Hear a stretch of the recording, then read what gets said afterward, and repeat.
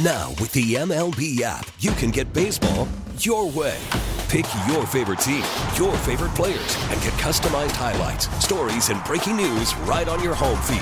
Follow the action with Game 10, where 3D replays add another dimension. Plus, notifications can keep you connected to every pitch, every hit, every game. The MLB app. Baseball your way. Download it now for free from the App Store or Google Play. Blackout and other restrictions apply. Major League Baseball trademarks used with permission. The top stories from across the New York tri-state. From the WCBS 880 newsroom, this is the All Local.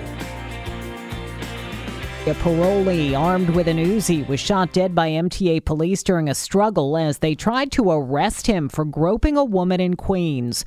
The 19-year-old woman took a photo of the suspect, then reported the assault to cops at the LIRR headquarters next to Jamaica Station just after 10 last night. 5 minutes later, 2 uniformed officers found him. This is MTA Police Chief John Muller. They found the male. The male had a very distinctive jacket on, a very distinctive description. He had a large letter B on his jacket, and so they identified him and they stopped him. They actually showed him the picture of himself that the female victim of the forcible touching took.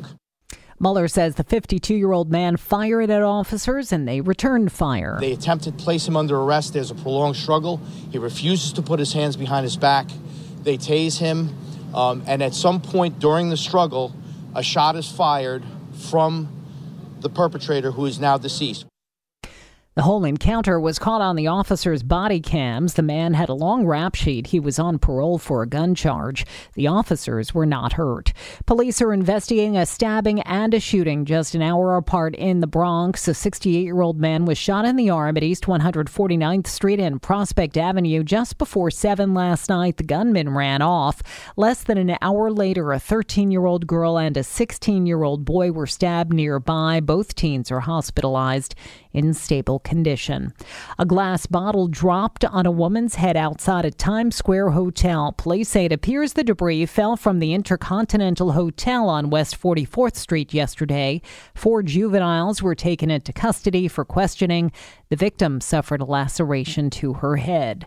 The NYPD says there are no credible threats to the New Year's Eve celebration in Times Square, but they're prepared for anything. The NYPD says they're ready for any threats on New Year's Eve, but also for any protests trying to disrupt the ball drop. There's a protest every day in New York City, so there's certainly going to be a protest on New Year's Eve. They say there will be many officers on hand, equipment including drones and helicopters deployed, and the security zone around Times Square will be expanded. That gives us a buffer zone so we can move quickly if we have to, like last year. Mayor Adams says hundreds of thousands of people will pack Times Square to ring in the new year and will do so safely and peacefully. Those who want to peacefully protest, they have the right to do so, but you're not going to do it at the expense of disrupting those who are coming here to peacefully bring in the new year. In Times Square, Darius Rancius, WCBS 880 News. The confetti's ready to fly in Times Square. 3, 2, 1, Happy New Year!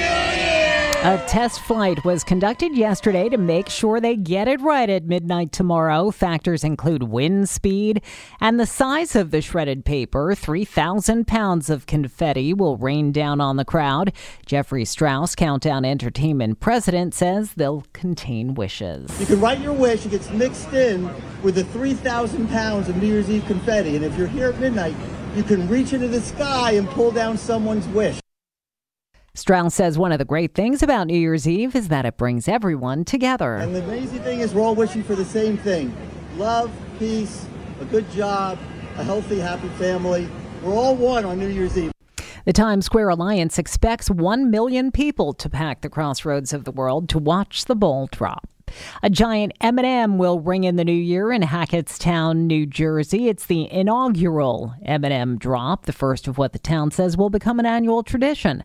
A candy factory there has been making M&Ms since 1958. Now, time for WCBS 880 weather. And as we take a look at weather today, we do expect a bit of a breeze out there. Not quite as mild with clouds and some sunshine. There is a chance of a stray sprinkle from late morning on. We'll see a high of 48 degrees. Then tonight, turning out partly cloudy with a low down to 36. Then for the day tomorrow, New Year's Eve, sunny to partly cloudy skies with a high climbing to 46. Then turning cloudier Sunday evening, though staying dry with temperatures around 40 at midnight for the ball drop. However, a flurry can't be ruled out late at night. Then into the day on Monday, New Year's Day, clouds and limited sunshine with a stray morning flurry around. A high will climb to 44 degrees. Then for the day on Tuesday, mostly sunny skies with a high of 45. And finally, for the day on Wednesday, sunshine and some clouds, a high of 46. Meteorologist Brandon Buckingham, thank you. Stay informed. Stay connected. Subscribe to the WCBS 880 All Local at WCBS880.com or wherever you listen to podcasts. Listen to every MLB game live. In the deep left center field, it is high, it is far, it is gone. Stream minor league affiliates. The Midwest League home run leader. And watch the best baseball highlights and look-ins on MLB Big Inning.